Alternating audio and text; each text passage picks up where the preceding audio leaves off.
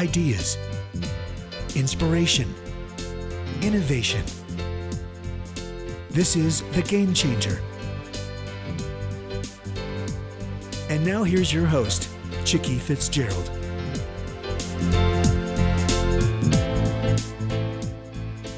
Good afternoon. This is Chicke Fitzgerald. It is Friday, November 13th, 2015, and we have got a really, really wonderful show for you today. I know I say that every week, but this week we're talking about one of those tough topics, which is all about making mistakes. And, whether you have been the brunt of mistakes or you've been the one who've made them, I think this show is really going to resonate with you today. We're going to be talking about the book, Mistakes I Made at Work. And the author is Jessica Bacal. Did I pronounce that right, Jessica? Yeah. Yep. Oh, good. I forgot to ask you that before the show. I like to try to get that right so that I'm not embarrassing you or me. But so it sounds like it's just like Lauren Bacal, right? Yes, but with perfect. Yeah.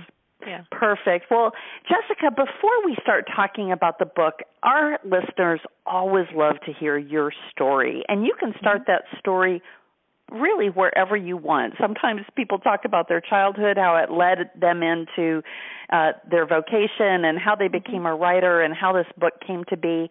So I will just let you run with that. Okay. Well, let's see. I direct a leadership center at Smith College, which is a women's college in Western Mass, and I came to that work having no experience at all in higher education. I had been an elementary school teacher and a writer, and I was doing freelance curriculum development. My husband, we live in Western Massachusetts. My husband is from here, and so we moved here when we had a child, and I got this very part-time job at Smith. But I loved the work, and I loved the people I worked with. And the job became something bigger and bigger until I finally was chosen to be the acting director of this center. So it was this brand new leadership center. And as I as I started that role, it was a steep learning curve, and I found myself making a lot of mistakes, and part of it was just learning the culture of a college, and part of it was learning to manage relationships with my boss and with other people who sometimes felt their toes stepped on because they felt like they did leadership programming, and who was I thinking I was going to do it. So that was part of it, like my own mistakes. And then at the same time, I was doing all this reading and thinking about leadership. How was I going to kind of be innovative in this area with our students? And a lot of the time, students didn't even, to some students, the idea of becoming leaders really resonated, and to others it didn't. But one thing that I saw that I was learning as I was reading and thinking is that, to become a leader, you have to be able to make mistakes and learn from them. That's kind of everywhere in the literature. Daniel Goleman talks about that, Angela Duckworth, a lot of the people who, are kind of psychologists and researchers thinking about leadership development. And I was, at the same time, making a lot of mistakes myself and hearing from students that they were very nervous about making mistakes, and they felt like there was this culture where they were supposed to be doing everything perfectly. And I thought, how are any of us going to evolve and, become the leaders we want to be without, becoming a little more comfortable with mistake making? And that's what led me into thinking about the book.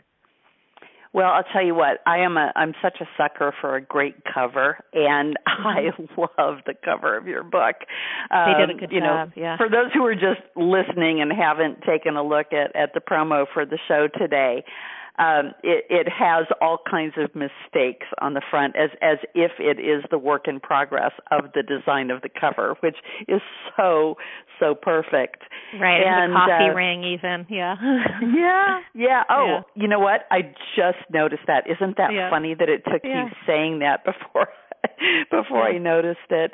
But I love what the New York Times said about this book, that it's the printed equivalent of a long hot bath at the end of a terrible day at work.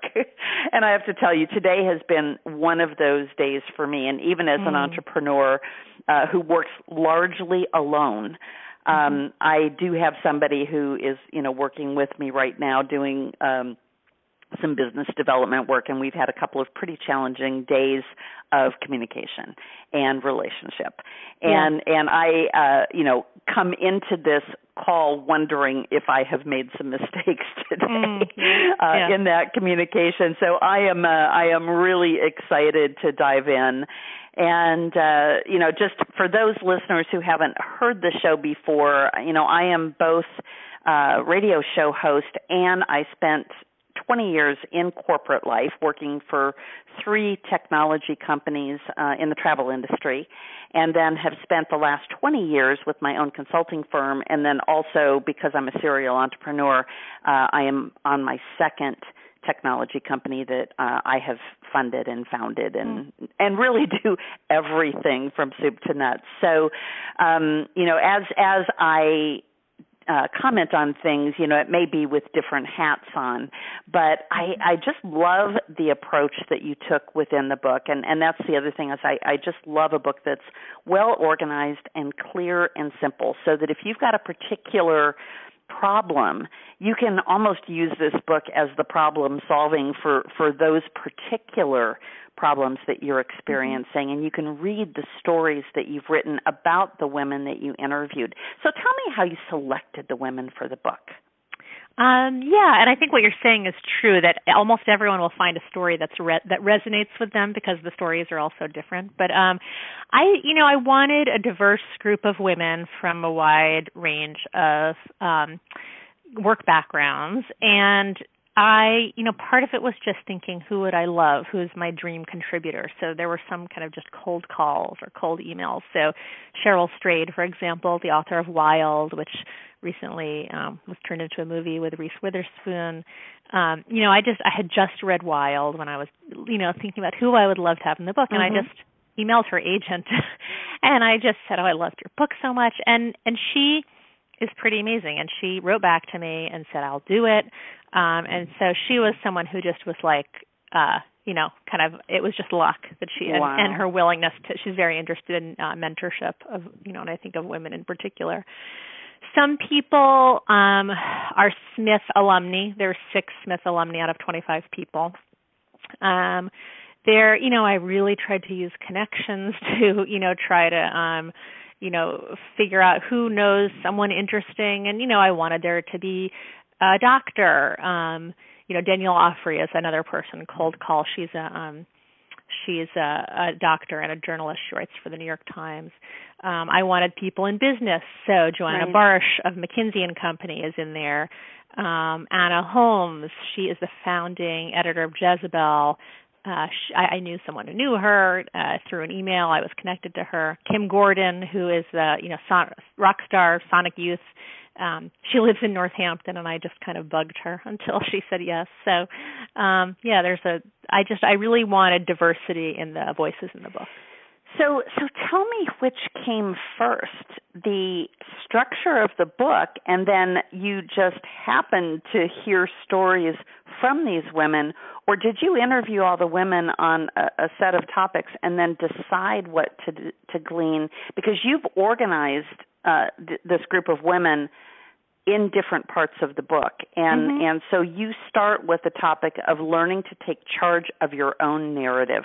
And this one I love, because this has been a constant challenge for me throughout my career. Yeah. The topics came later. I mean, I knew I was interviewing everyone about mistakes. And I didn't have a set of questions. I said to people, could you share one mistake that has served as a kind of touchstone for you, that's resonated for you, and maybe informed, parts of the rest of your career. And once I had the stories, themes started to emerge, and I had this great editor at Penguin, and she, with her, I thought about what would be, useful categories. So The very first interview is Laurel Tooby, who is the founder of Media Bistro, a website for writers and journalists, and she's like a great example of taking charge of your own narrative, because she was, working for magazine after magazine and kind of thinking if she followed all the rules, she would rise through the ranks. But ultimately, she was let go, and she started kind of this. Like these parties for people in journalism, and the parties it turned into this website, and so she really kind of found what she does through kind of making not through making mistakes, but definitely like through realizing she was not someone who was going to fit in a corporate culture, and it was really going to work best for her to be running her own business,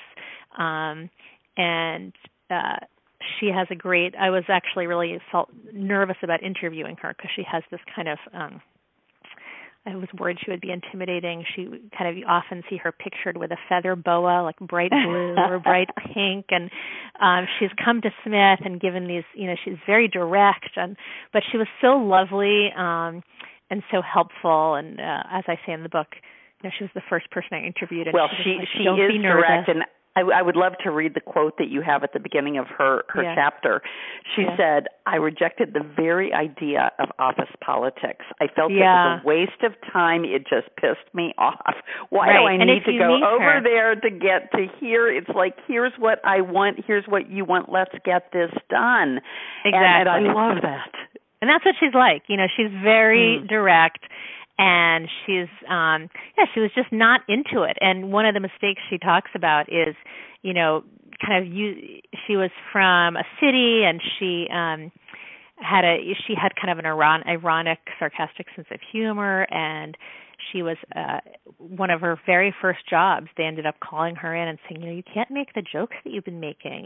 You're hurting people's feelings. And she had no idea. She wasn't trying to, hurt anyone. She just felt like, well, this is my sense of humor. I have kind of a biting sense of humor. But she started to feel like she had to be not herself in a way that was uncomfortable, that she was needed to be kind of in a box, and she moved on from there. But yeah, I think almost every woman in the book could really be seen within the context of this idea of taking charge of your own narrative, because they're all people who have been innovative and brave and self-aware enough to really, make some important decisions in their careers, sometimes after or within the context of mistakes. So what can you distill from all of those interviews? And you did, it looks like 8 or 9 in that category of what are some practical things that our listeners could do to take charge of their own narrative, rather than letting people observe and come to the wrong conclusions, which has been the challenge in my career, is that no one has had the guts to come and tell me most of the time. I can think of one boss I had once who sent me to what he called corporate charm school, and it was actually a fabulous course offered by the American Management Association, and it was held in Carmel, California for a week. And I had such a wonderful time there, but everyone in the course kept saying, I don't understand how he thinks you needed corporate charm school, because, when you come into the room lights up. And I thought, well, how come it isn't like that in my company? So anyway, I share that just to give you, some fodder for what are the things that people can do to take charge of their own narrative. Yeah, because we all can't go to corporate charm school. No. It sounds kind of great, actually. There's at the end of each chapter, each woman interviewed offers tips, and there's a lot of different perspectives. What one thing I really gleaned from all of the interviews was the value of self-compassion. And there's a researcher at U of Texas, Austin, who talks about this, Kristen Neff. The importance of when you've made a mistake or when something's not going the way you planned, to not feel ashamed and like, I'm the only one in the world to whom this kind of thing is happening. I must be a total loser. Often we talk to ourselves in these ways, like in ways we wouldn't even speak to our best friend. Right. So, being kind of mindful, like this is a situation that's not working for me, or, I'm not happy in this situation, that's part of self-compassion. Kind of being aware of like a shared humanity with other people. There's other people who've struggled like me. And, I think that those things can be really useful when you find yourself stuck. When you feel stuck and you feel like there's no way out. And a lot of these people share stories of feeling stuck, but then moving on. Like Reshma Sujani is someone I interviewed who is the founder of Girls Who Code in New York City. And she ran for office in New York and lost. And she describes just keeping a professional face on, but then going home and collapsing, and feeling so demoralized, but, giving herself 6 weeks to feel terrible and then moving on and thinking, what's the work I wanted to do that I could do anyway. And part of it was, founding this nonprofit to teach girls to code. So, I think allowing yourself to feel bad, but then also kind of letting yourself, move on from where you are. Right. Oh, that's fabulous. And, it's so funny because I keep running across her company. I actually didn't know her story, so it was really interesting to, hear about, growing up in Africa and having this passion, for young girls, especially, in the math and science fields, and so that they could have good jobs as they, move throughout their lives. So that's very, very interesting. And, it's funny, this next topic in the book is learning to ask. And, I know what's behind this just in my own life of that I am so self-sufficient in so many things, and I can do so many things, but I shouldn't do most of what I do for myself. I should ask for help. Yeah. And it's funny. Well, I'm going to let you tell a couple of stories out of this section, and then I've got another commentary here about the learning to ask skill.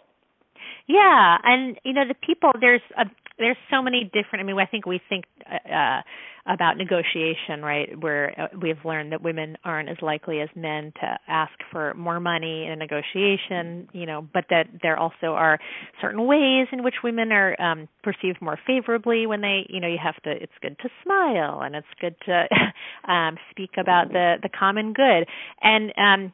But these interviews are less about negotiating for money. There is one about that, and more about, for example, Selena Rizvani, who's a leadership consultant, told me about being in the social work program and really not really wanting to do social work. She was more interested in working with women in business, but she never asked, hey, is there a way in which I might be able to be creative with this degree?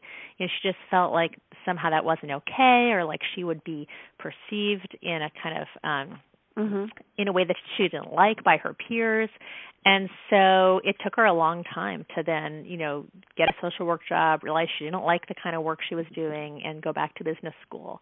But looking back, she says she wished she'd been a little more kind of innovative and willing to push the envelope, in her program, because she probably could have done something interdisciplinary. Carla Harris is a big name on Wall Street, and she told a story about a transaction in which she kind of she did the same thing that a colleague had done. She followed a protocol that her colleague had used, but it turned out she should have done something different, and she lost a bunch of money, and because she didn't feel like it was okay to ask, and so she kind of just went ahead and did something that ended up being a big mistake for the company. But she has a great story in which she talks about, bravery comes up so much. After she lost this money, this guy on the floor, after she'd apologized to her boss and worked through it, this guy on her floor kept saying, wow, I can't believe how much money we've lost. And he kind of went around, week after week. And finally, she took him aside and said to him in this very collegial way, I know that you've always been so supportive of me and you want to see me do well. And I know I've made a big mistake. I know I'm not going to hear about it again. And she didn't hear again from him. Right. So, well, you know, she was shaping her own narrative too then. Yeah. Right? That was a whole new story about her, and that's amazing. Yeah, and I do see that you did interview Joanna Barsh, and she's been on our show before, so that's kind of fun. But I know we are trying to be mindful of our time because we both have family stuff going on this weekend, and that's kind of part of being who we are. So I want to make sure that we make it through these last two topics. Yeah. The next one, you know, we've talked about this a lot on this show, and that is learning to say no. Yeah. Well, so there's a whole bunch of great stories. I'm looking at the book right now. I mean, Ruth Reichel, who's the founding editor of Gourmet Magazine and has written several memoirs, tells a great story about her early career and, you know, being offered a job where the money was good, it was very secure, but she really hated it. She didn't like the people, she didn't like the work. And she came home and she had accepted this offer, and her husband said, "What were you doing? What were you thinking accepting this offer?" She had been temping there, and then was accepting a permanent job. And so she went back and told them, "No, I'm not going to take the job." And that's how her whole career really in food really proceeded from there, from that original no, where she was able to kind of to turn away from the security that job would have offered. Anna Holmes, the founding editor of Jezebel, I think speaks really eloquently about the fact that, more often than not, we need the security of a good job, of health insurance and of a decent salary. Right. And it's easier said than done, easier to say, take a risk than it is to do it. She worked in magazines for a long time and ultimately took a leap to work at Jezebel and be the founding editor before, in online magazines were a big deal. And in her story, I mean, the reason it's categorized within learning to say no, she just really ran herself into the ground. And she says that she would just never do that again. She would never take a job again in which she was it was such an overwhelming amount of work. She was up at 5 a.m. and working till midnight. At the same time, that's the work that made it such a success. So, It's not like she looks back and says, I regret it, but she just knows now that that she would say no to another experience like that. She's just not up for it. And, I need to go back to learning to ask because I remember now what I wanted to ask you about this. And you did 5 interviews in this area. One of the things that keeps coming up in both my dialogue with people that I mentor and people who mentor me is that quite often the men in our field division, the men in our circle, they actually love to be asked. And I think it's one reason why men are okay asking other men for stuff because they know that that's what they like. They like to help. They like to be asked to solve a problem. Yep. And I wondered whether the women you interviewed encountered a difference in learning how to ask other women versus men, or was that even a topic within those interviews? I didn't look at that, but I think there's 2 important points in what you're saying. One is that men can be such good mentors. It doesn't have to be. In this book, I was kind of trying to create a chorus of women mentors, and I think women's stories can be so inspiring. But I of course think that men can learn from women, and women can learn from men, and men can be great mentors. The other thing is that I think for women, there is research that when people are in gender incongruent roles, they are more likely to be seen as, not knowing what they're doing. So like a woman in basically most leadership roles, is going to be, in the minority, or a guy who is a teacher or a nurse, so, where there's more women than men. So, so there would be, if women perceive some kind of penalty for asking, there's quite a possibility that penalty is real, that they're perceiving something real if they're in the minority and they're in their workplace. At the same time, it's so important to be able to ask, because it's the only way we learn. Exactly. Yeah. Well, the last section of the book, part 4, is about learning resilience, and you did a lot of interviews in this section, and I think particularly as an entrepreneur, the only reason we do this, I think, is because we were born to do it, because the obstacles and the level of resilience that's needed to be an entrepreneur is extraordinary. Now, I know that there are also challenges and, within corporate roles and in academia and all of the other types of work, nonprofit. So learning resilience is key to all of them. What were the themes that came across in these interviews? I think I really loved Judith Warner's interview. She had a column for the New York Times, and when she lost the column, she was really devastated. And one thing she talks about is kind of learning to not see your value through externals. She said, she's a competitive person. She's never going to stop wanting, to achieve and to, get this external validation, but that it's not good when you set up your whole life where everything that's you get all of your validation through kind of external feedback, and you don't have kind of things like time with friends or time with your family or, other things in your life, time walking your dog. I love to walk my dog, things that help keep you grounded. The other thing that came up, Rinku Sen is the head of a large nonprofit in New York City, and she talks about, the process of learning to listen to feedback without falling apart, and also without being defensive. And, she became someone who over the years, was able to, when she got feedback that made her feel bad or that made her feel like something had failed, she was able to kind of not immediately react, take some time, think about the feedback, talk it through with a trusted colleague, and then return to the place or person that the feedback was coming from. This one story she tells us about a workshop she did that usually is very successful, and in this one case, people they weren't happy with how it went, and she just managed it in such a graceful way. Right. She even talks about, I went and I had my weekend. I didn't let it ruin my weekend, and I think that's something that we develop over time. I mean, I think it's an ongoing process, being able to develop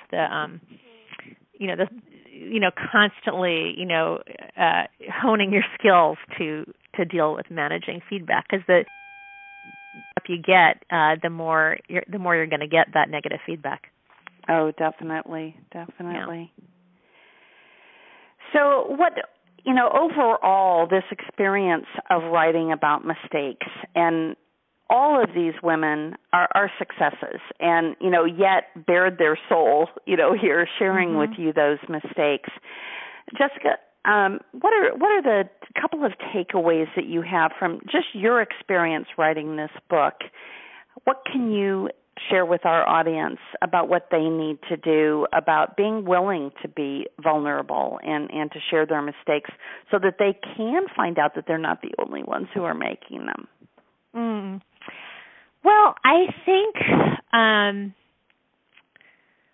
having people you can talk to, maybe even if they're people at another company, not even if they're not within your company, but they're outside. I think, having a growth mindset was a big takeaway. There's a psychologist at Stanford who I actually interview in the book who talks about that if you see ability as something that can grow and change, then you're better off. You're gonna go farther than if you see ability as something that's fixed and that, like, oh, this mistake or this failure means, like, I just can't do this. So I think of the importance of a growth mindset, self-compassion, as I mentioned, and bravery too. Just that it takes bravery to be able to confront your mistakes and move on. But it's part of learning. It really is. I mean, I think that in any new situation, new job, transition, we're going to feel discomfort. We're going to feel like, there's no map, there's no curriculum like there was in college. And it's just kind of part of life. And if we can kind of normalize that, I think that's really useful. Well, Jessica, thank you so much for sharing your afternoon with me, and I hope you've got some fun things planned this weekend. I heard you say something about a birthday party. And yes, it was my son's birthday. Oh, fun. Fun. Yeah. How old is he? He's 11. Oh, yeah. Great. Yeah, I've got a 15-year-old who's a freshman on the football team, and this is their very first time ever in the school's history of making the playoffs. So, congratulations. Yeah, I mean, there's very little chance that as a freshman he'll play tonight, but if they're ahead by enough, usually the coach will put them in the very last part of the game. So that's exciting. Yeah, we're hoping that happens. Well, I just want to share just a couple of other quick things from the book. Arianna Huffington wrote on the cover of this book, "This insightful book reminds us that failure isn't the opposite of success. It's a stepping stone."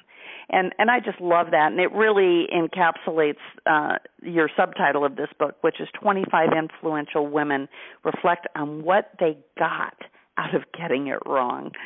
So, Jessica, again, thank you so much for your time. The book is Mistakes I Made at Work. Jessica, can you tell folks how they can get in touch with you and how they can follow you on social media? Sure. You can follow me at Jessica Bacal on Twitter, JESSICABACAL. And you can find the book, wherever at your local bookstore, on Amazon, any of those places. Terrific. Jessica, thank you so much for joining us this afternoon, Thanks, and I hope Chicke. you have a great weekend. You too. Thanks for interviewing me.